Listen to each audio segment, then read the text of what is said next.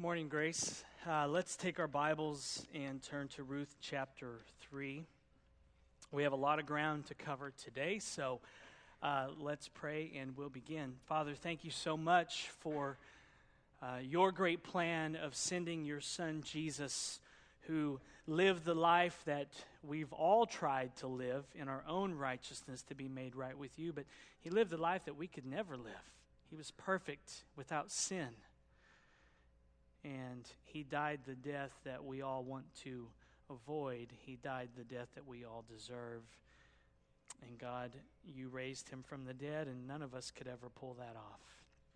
So we focus upon him this morning and his work of redemption in our lives, God. And there may be people here that don't know you, and I ask that you would regenerate them by the power of your Holy Spirit this morning as they hear about you, as they hear about redemption, as they hear about your sovereignty, God. For those of us who are your children, would you open our eyes this morning to see wonderful things out of your word? And Father, I pray that by the power of your Spirit this morning, God, you would begin transforming us and making us a church body that takes risks to see good come to others, to see joy come to others, and to see your kingdom advanced and extended in this world. So help us now, we ask in Jesus' name.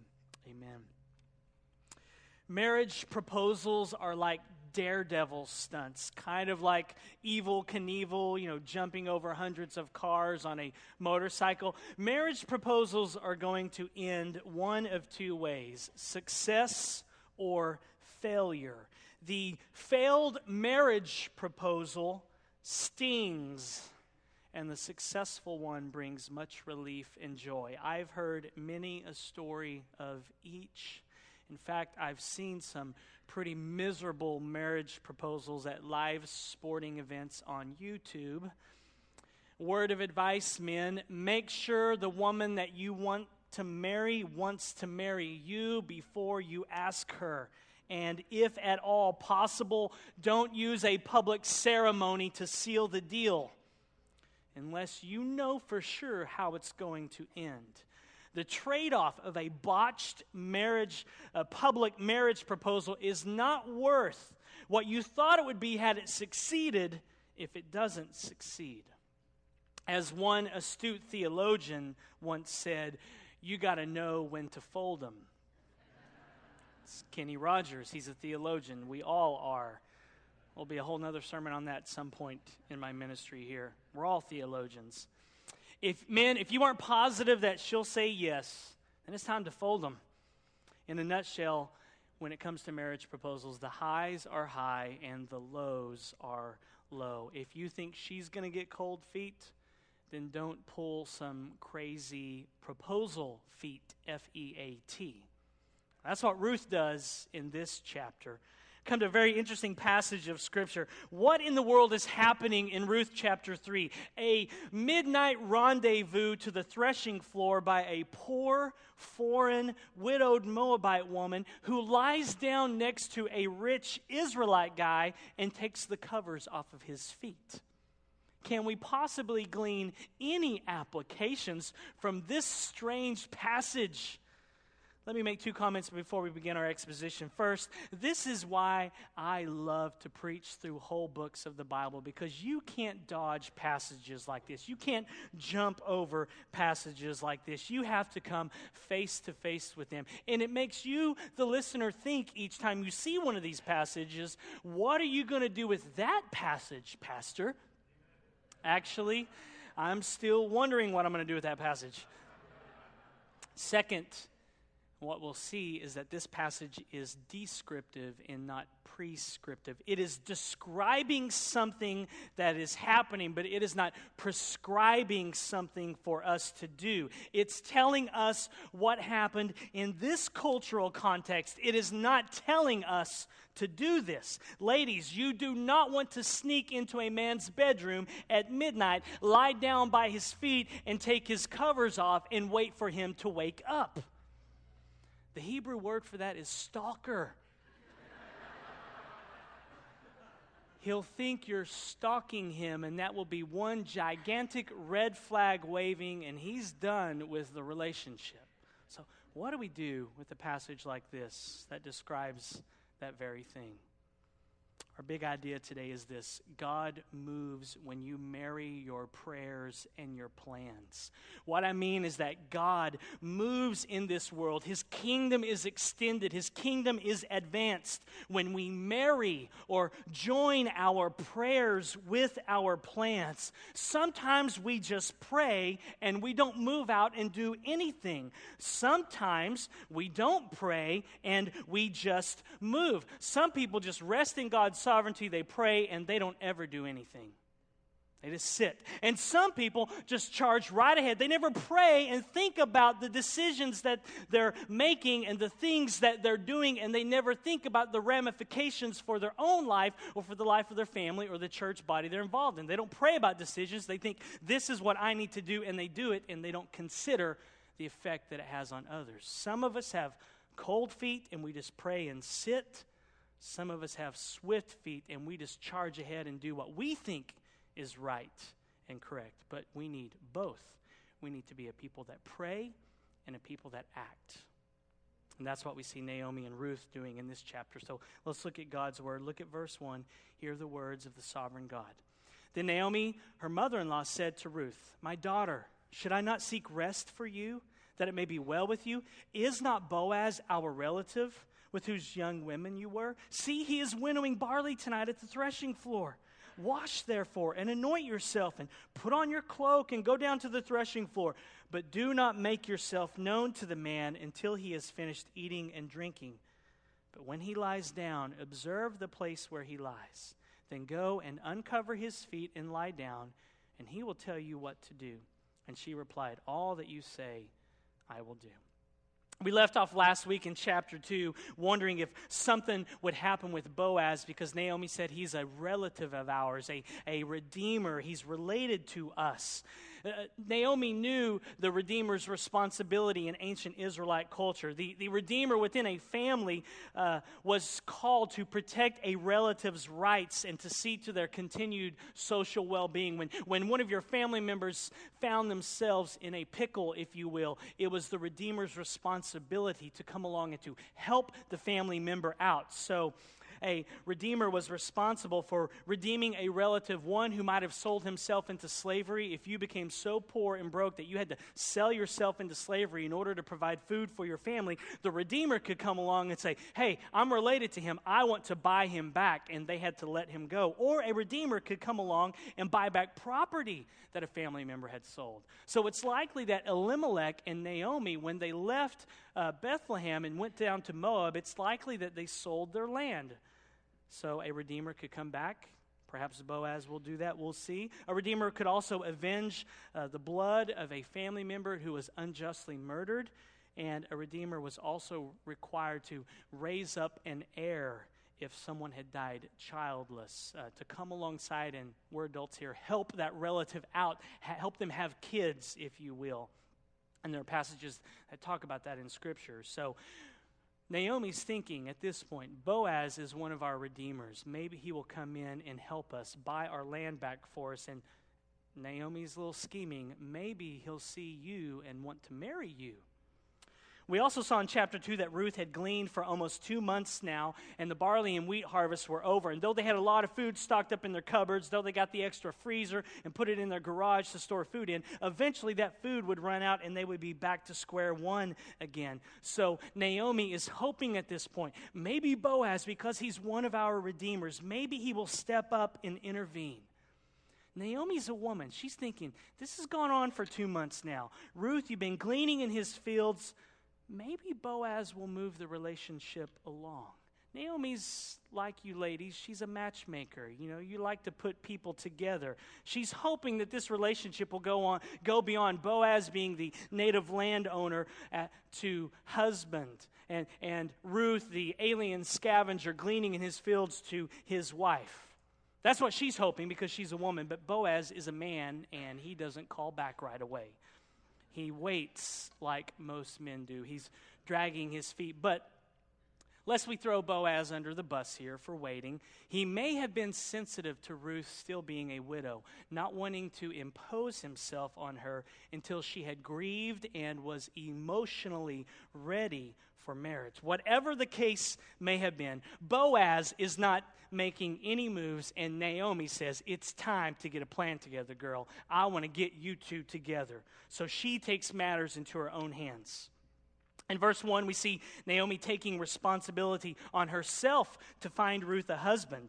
It was an obvious move on Naomi's part because, one, she cares for Ruth. She calls her my daughter, which highlights the affection and the love that existed between this daughter-in-law and her mother-in-law. Secondly, we saw in chapter 1, verse 9, that Naomi had in fact prayed for Ruth to find a husband. She said, I'm praying that you find rest or security in the arms of a husband. And here in chapter 3, she says, should I not find you rest? Should I not find you security and peace? What a woman expects to find in the arms of a loving husband. Naomi knows, I prayed this for you on that dusty road as we left Moab and went back to Bethlehem. I prayed that you would find rest in the arms of a loving husband. And now in chapter 3, verse 1, I am going to marry my prayer from chapter 1 with my plan in chapter 3. She wants to help Ruth find a husband. Naomi is showing us that God moves when you marry your prayers and your plans. Now notice how focused Naomi is on the needs of Ruth here. She wants Ruth to be cared for. Naomi is not thinking of herself here. She knows no one's going to marry me now. I'm old and wrinkly. I'm not even playing the field. But she seeks this out for Ruth. She knows that one day Ruth will be old just like her. Naomi knows one of these days you're going to be in my predicament. And if you don't find a husband and you don't have any kids, then one day you're going to be just like me. Broke with no land and no one to care for you. So Naomi unfolds this plan to Ruth. And the more I read it, the more I like Naomi. I love what she's doing here. She says Boaz is a relative. She's saying, you remember Boaz, don't you? You've been gleaning in his fields for 2 months. Remember how you just chanced and stumbled upon his field? Remember how we've talked about how God in his sovereignty led you there? You've seen him. He's one of our redeemers. He could come in and redeem us. Have you seen his profile on eharmony.com, Ruth? This guy's a keeper. He's got money and he's got character. So she's hatches this plan. I want you to go to the threshing floor tonight. They're going to be winnowing barley and wheat tonight. You've got to get down there. The threshing floor was a place, and it was sometimes on tops of hills because of the wind, where wheat and barley would be beat out with a stick or treaded over by animals, or a wooden sledge was dragged across the top to separate the grain, and then an individual would throw the grain up in the air, and the wind would blow away the chaff, and the grain would fall, and they would put it into a big pile and then run it through a filter or a sieve to weed out the dirt and the rocks and straw, etc. And Naomi says, I know they're going to be winnowing barley tonight and wheat on the threshing floor, and I need you to get down there. It was a celebration. They were celebrating Yahweh, the sovereign Lord's goodness to them, because he lifted the famine, and now he has blessed them with food. So she says, I need you to go down there. Now, we don't know how Naomi knew Boaz was going to be there. She just says, I know he's going to be there. The Bible does not tell us how Naomi knew. If the Bible gave us every detail and answered every one of our questions, then it would be too heavy to carry around. Okay, so we just take the text as we have it. She says, this is what's happening, Ruth. You need to get yourself ready. So she says to her, get cleaned up, girl. Okay? Naomi may be an old woman, but she knows a thing or two about relationships. So she tells Ruth to take a shower and to put on some deodorant and to put on some perfume. Remember, where's Ruth been? She's been out sweating it out in the fields. You can't show up to a date smelling like barley harvest, okay? Ladies, never buy a perfume called Barley Harvest. I don't care how exotic it sounds. Ruth smelled like barley harvest. So Naomi says, you need to take a shower, anoint yourself, and get ready. This is my plan. And she tells her to put on your cloak. The NIV renders it, put on your best clothes. I don't think that's what's happening here. I think Naomi wants Ruth to get cleaned up, to smell good, but since it would be dark outside, I don't think Naomi is concerned with Ruth wearing her best clothes, like putting on a nice dress, because men just don't notice your nice outfits. If it's 10 years old and the style is 10 years old, we have no idea. You ladies notice that kind of stuff.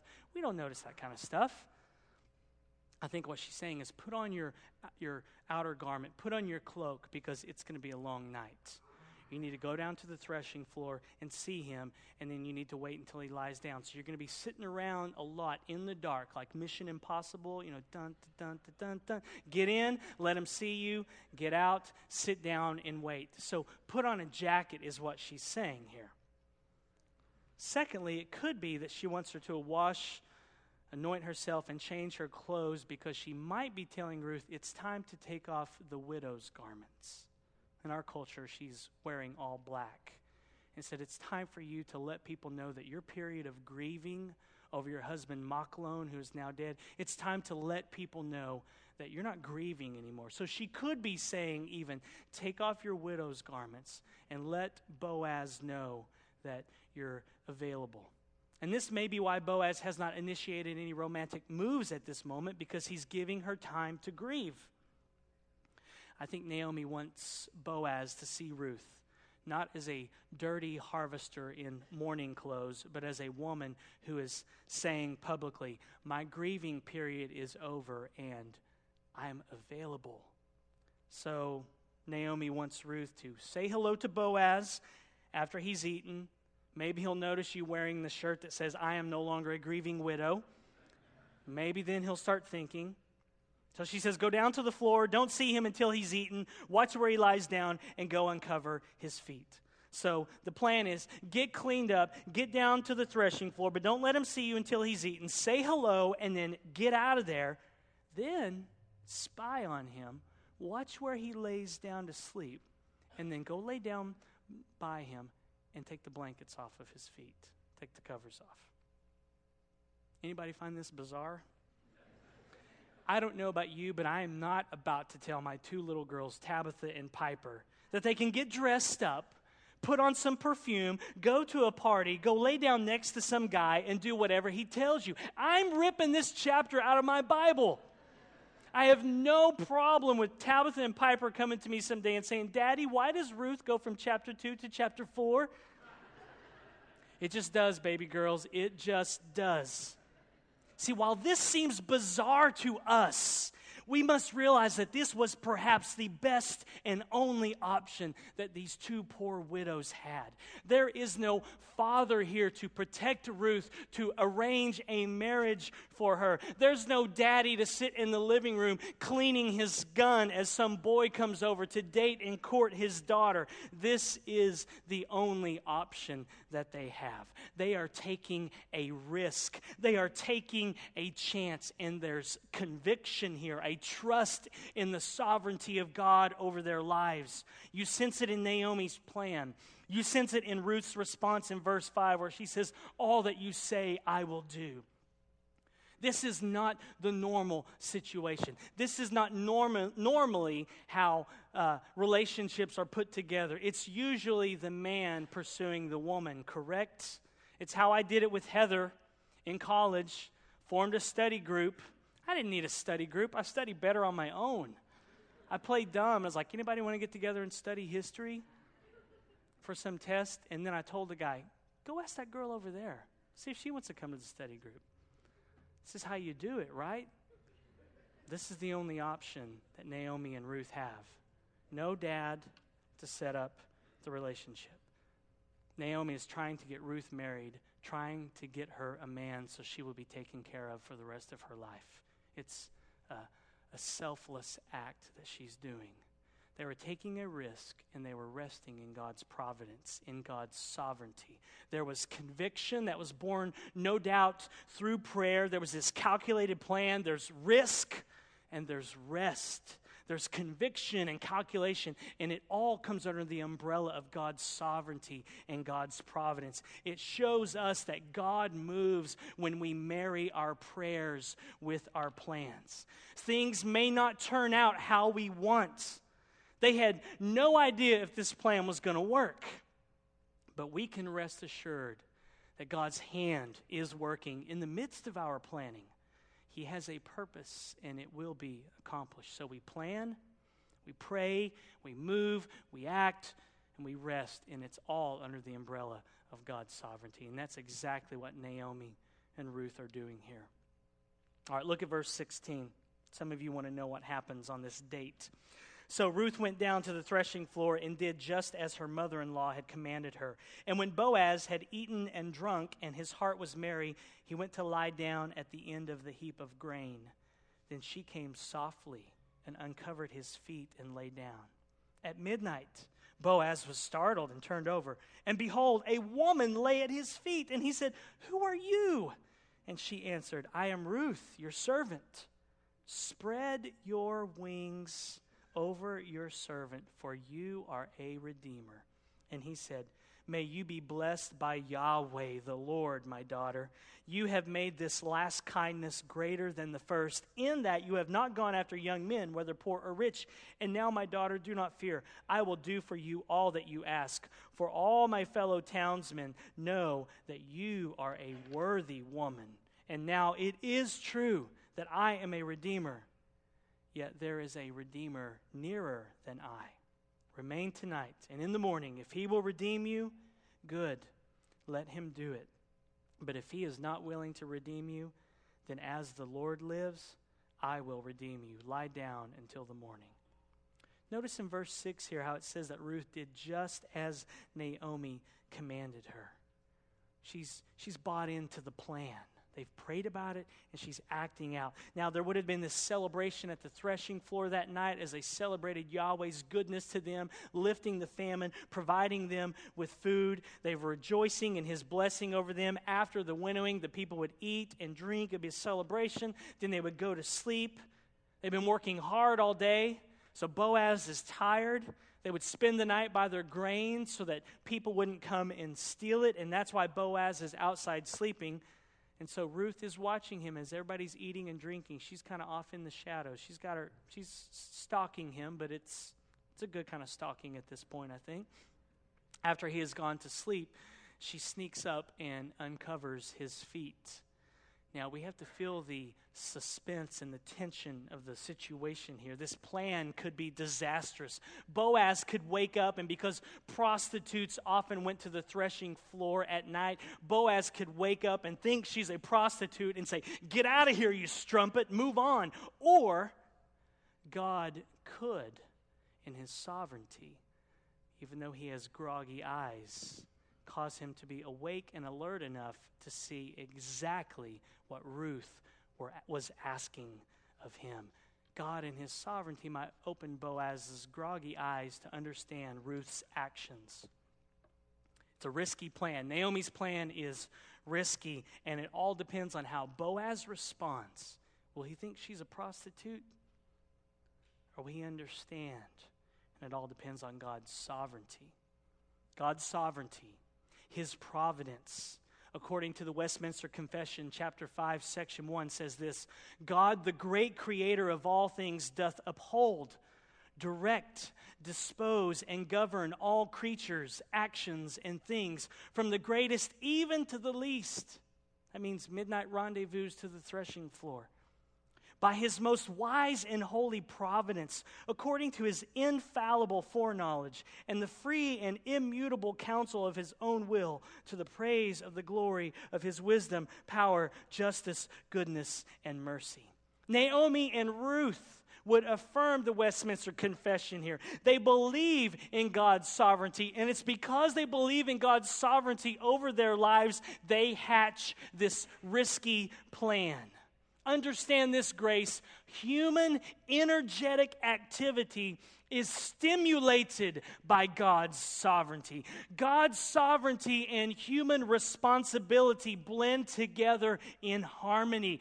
God's sovereignty, his providence, frees you and releases you, not to say let go and let God, but to get going because God is going, to get moving because God is moving and extending his kingdom in this world. God's sovereignty does not cancel human activity, it invites it.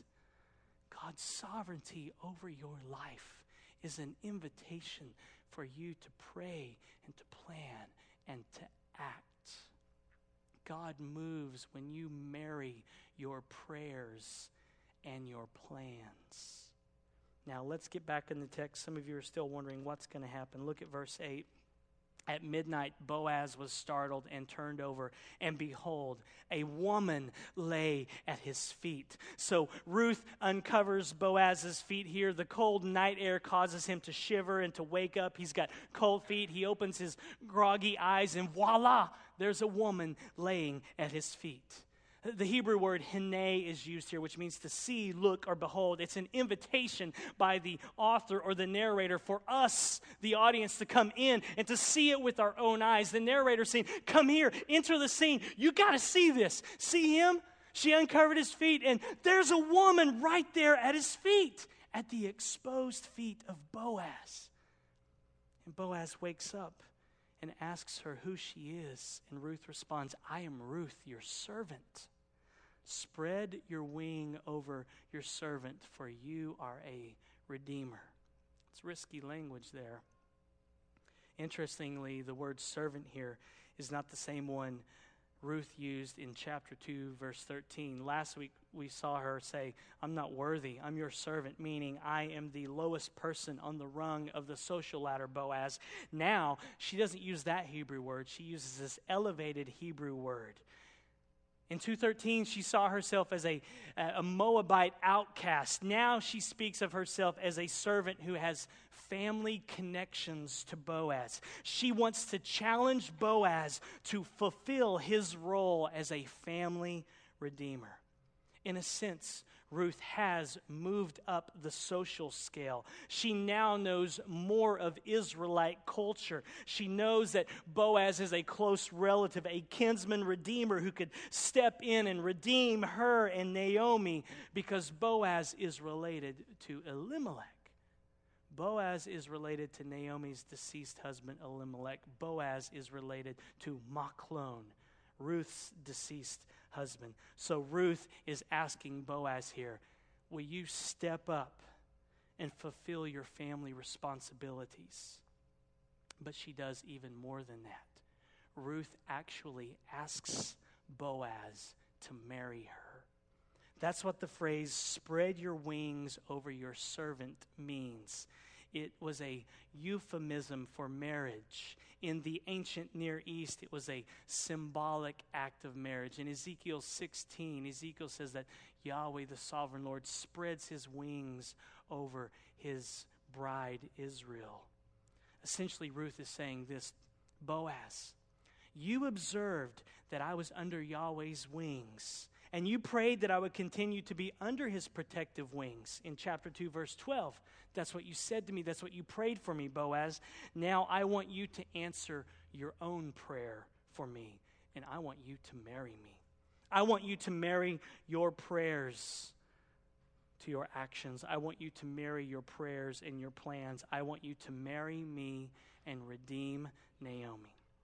And then she gives the reason why in verse 9. Look, for you are a redeemer. As we mentioned, redeemers were family members who could bail another family member out of hardship, buy back their land, buy them back out of slavery, avenge the death of a loved one, or come along and help, we're adults here, help this lady have kids. She's saying you're a redeemer. So how does Boaz respond? Look at verse 10. And he said, may you be blessed by Yahweh, my daughter. You have made this last kindness greater than the first, in that you have not gone after the young men, whether poor or rich.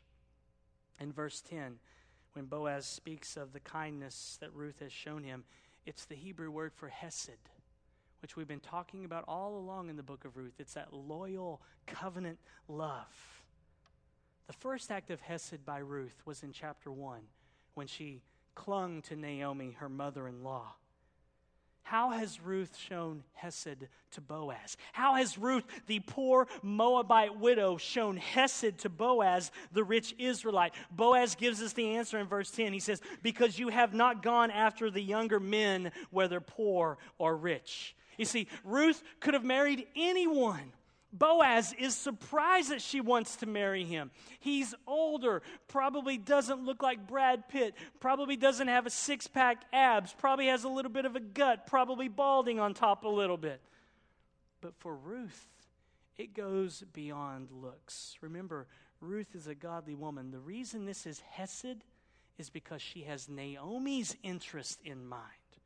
Ruth could have married a younger, better looking man, rich or poor, and been taken care of by him.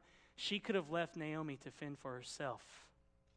But she wants to marry Boaz so that Naomi too would be cared for by Boaz as a redeemer. That is hesed. That is loyal covenant love. Who marries someone because it will benefit their mother-in-law?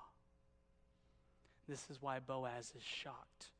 Ruth is a godly woman. She may be Moabite by birth, but she is now Israelite through the new birth, if you will, because now she trusts in Yahweh, the sovereign Lord. And so Boaz tells her, don't worry, I will marry you. And Boaz says, why? I know as well as all the townspeople that you're a godly woman. You're a worthy woman. It's the same word there, worthy, that he says about her that the narrator described to Boaz in chapter 2, verse 1. He says, I will marry you because I've heard that you're a godly woman. You love the Lord. Sounds too good to be true here, doesn't it? All the ladies are like, oh, it's so good. It's romance. They're getting together. And all the ladies are giddy. And all the men are like, yes, there's hope for the guys who are overweight and balding. That some beautiful exotic woman from Moab will be with him. So everyone's happy here. The ladies are happy because there's romance. The men are happy because he's a little overweight and balding. And he gets the young pretty girl from Moab. But like any good love story, there has to be some resistance to the lovers getting together. Boaz tells Ruth, there's a closer relative, a closer redeemer, and he gets first dibs on redeeming. So Boaz tells Ruth, wait here until morning. He wants to protect her character. If you leave now, people are going to think that you're a prostitute who's come down to the threshing floor. It's not safe out there. It's the time of the judges. Stay here. I'll watch over you and protect you. Wait till the morning. And if that first redeemer will redeem you, then Boaz says, then I must bow out, because that's what God's word says. He's a godly man. But he says, but if the man won't redeem you, I'm telling you right now, I'll take an oath. I will certainly marry you. See, Boaz is a man of character. He could have consummated the marriage at the moment and said, oops, oh, I forgot about you. You're a closer redeemer. Too late, already married her. But he's a godly man. Now, look what happens in verse 14. So Ruth lay at his feet until the morning, but arose before one could recognize another. And he said, let it not be known that the woman came to the threshing floor. And he said, bring the garment you are wearing and hold it out. So she held it, and he measured out 6 measures of barley and put it on her. And then she went into the city. And when she came to her mother-in-law, she said, how did you fare, my daughter? And Ruth told her all that the man had done for her, saying, these 6 measures of barley he gave to me, for he said to me, you must not go back empty-handed to your mother-in-law. So Naomi replied, wait, my daughter, until you learn how the matter turns out, for the man will not rest, but will settle the matter today. Now, you know, Boaz, Ruth, and Naomi are not getting any sleep tonight. Naomi's at home pacing the floor. What's going to happen? What's going to happen? Ruth is laying there. She's all giddy. Her heart's fluttering. She's like, oh, it's so close. You know, I'm going to be married. And Boaz is thinking, how can I get this other redeemer to bow out? What can I say to him to get him to say, no thanks, I don't want to do it? So Boaz then tells Ruth at morning time to get up and leave so that no one will think she was at the threshing floor doing something inappropriately. He's trying to guard her character. Then he fills her garment with 6 measures of barley. Some scholars estimate that this is up to 80 pounds. We don't know. All the text says is he gave her 6 scoops, and she heads home. And Boaz, I think, heads off to Starbucks, where he's thinking, how can I get this guy to bow out? What can I say to him? How can I marry my prayer for Ruth in chapter 2 that she would find protection under the wings of Yahweh? How can I marry that to my plan? He's trying to come up with a plan because in chapter 4, we're going to see next week that he hatches this plan. He will marry his prayer from chapter 2 with his plan in chapter 4 so that God's kingdom will be extended. So he goes to Starbucks to come up with a plan. Naomi's pacing the floor. She's up all night, curious how things turned out. Ruth comes home with 6 scoops of barley in her garment, and Naomi says to her, "How did you fare, my daughter?" Literally in Hebrew, it's, "Who are you?" Now we know that Naomi knows who Ruth is. What does she mean when she says, "Who are you?" Naomi is asking Ruth, "Are you Mrs. Boaz now?" And then Ruth shows her the 6 scoops of barley, explains that Boaz says there's another redeemer, he's closer. Naomi says, "You know what, stay put, sit tight. He won't rest until the matter is settled today." And so we have to sit tight until next week to see what happens. Or you can read ahead in your Bibles if you want. She says, "Sit tight, Ruth. He's a godly man. He will settle the matter today." And we sit tight to find out, but what we must never do is sit tight in our life. God's sovereignty should stimulate us to move out and to take risks to bring good to others and joy to others. If God, as the Westminster Confession states, doth uphold, direct, dispose, and govern all creatures, actions, and things from the greatest even to the least by his most wise and holy providence, according to his infallible foreknowledge in the free and immutable counsel of his own will, to the praise of the glory of his wisdom, power, justice, goodness, and mercy. If that is true, then shouldn't Christians be the most active people on the planet?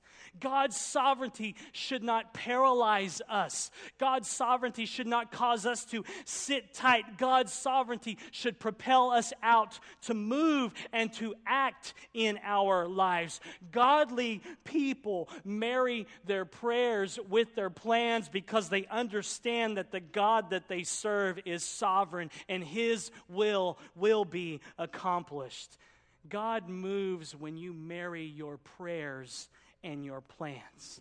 Some of us just pray and we say, "God is sovereign, so I'll just pray." And we never act. We never move. We never have a plan that we see come about. And some of us never pray.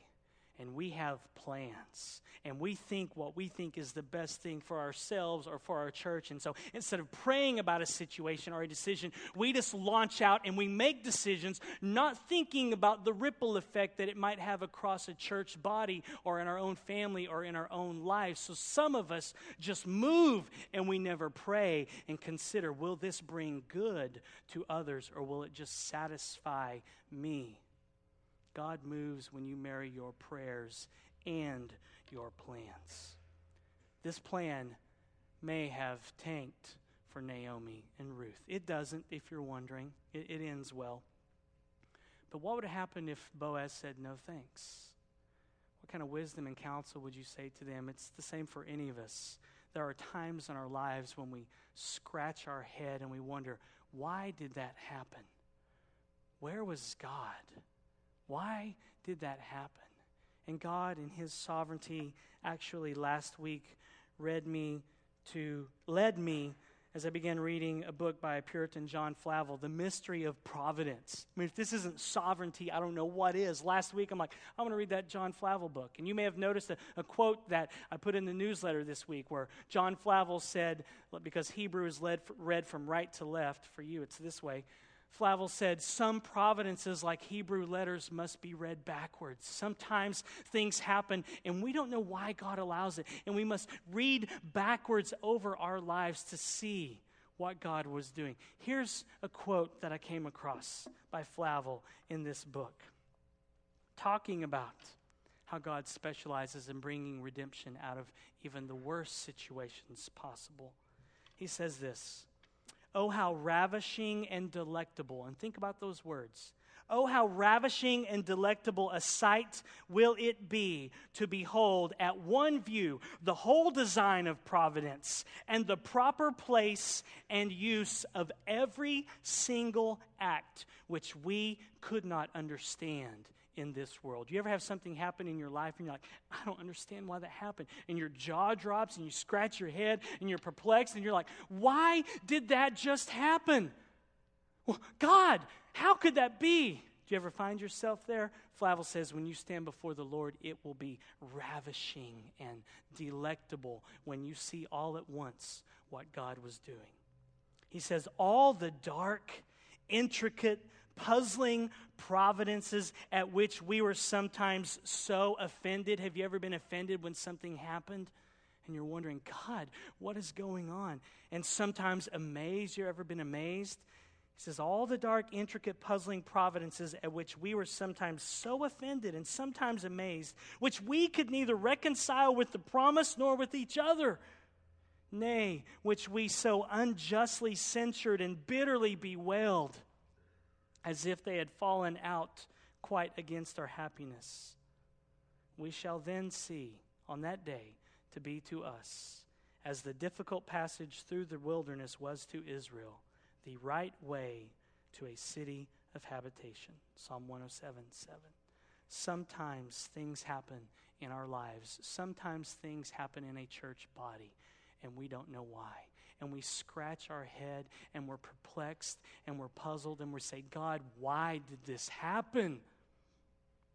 And we have to trust that God has a plan, that God specializes in redemption and can turn any situation around. That's what the gospel is about, that God sent his son Jesus to save us and to redeem us when we were dead and in the coffin of our own sins. And God can do that with the little things that sometimes don't feel so little in our lives when they land on us, the burdens and the griefs that we feel and the pain and the hurt when decisions are made and conversations are had and actions are taken and we are perplexed by that. We know that God in his sovereignty is still moving. Jesus is our Redeemer.